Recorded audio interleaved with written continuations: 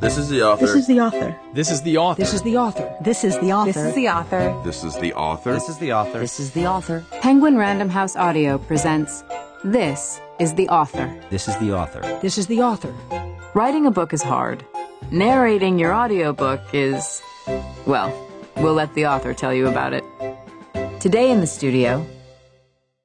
Hi, this is Jen Waite, author of A Beautiful, Terrible Thing, a memoir of marriage and betrayal.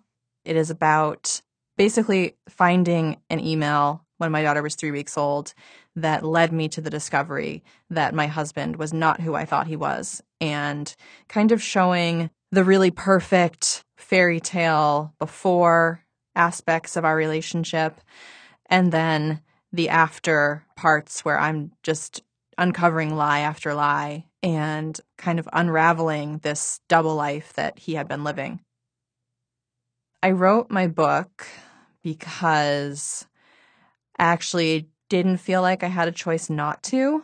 It kind of wrote itself in like 4 months, and it felt like I was literally like writing to survive at the time. Like it was all in my body already, and I had to physically remove it from my body. So I didn't even really think about it. It just kind of happened. I was inspired by my mom, who totally took me and my daughter under her wing at the beginning when I was almost not really even functioning a little bit, and basically saved us. And by my therapist, who's also a part of the memoir, who really gave me a lot of tools and strength to get back on my feet. Narrating my audiobook was harder in some ways than I expected, and easier in some ways than I expected. It was a lot harder physically than I thought it was going to be. I didn't really even think about that part of it. I had gone into it thinking it was going to be very emotional, painful, maybe cathartic, but I was really nervous about just the emotional aspect of it, because this is a memoir. This really happened to me, and not very long ago, and it was the first time saying it out loud. Even though I wrote it and have been reading it and editing it, I have never said it out loud. So I was kind of nervous about that aspect of it, but honestly, the emotional side of it was easier in a way, because it really did feel mostly cathartic and it really flowed. And physically, I wasn't even thinking about, and that part was hard for me, because I realized really quickly that I'm not used to talking for that long of a duration, and just like my throat and just holding my body. But luckily, by the second day, I felt really comfortable, and also just the wonderful director giving me breaks and kind of like easing me into it. So it was good. I realized I had trouble pronouncing deluge. I believe I pronounced it deluge, and still semi-believe that that's correct, but I've been told by 2 people that it's deluge. I don't even know if that's right. I can't say that word.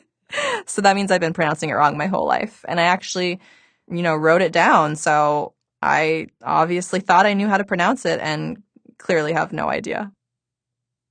I'm excited about listeners being able to hear some of the, I guess, most emotional parts that sometimes would surprise me, some parts that I didn't think were going to be emotional, mostly talking about my daughter.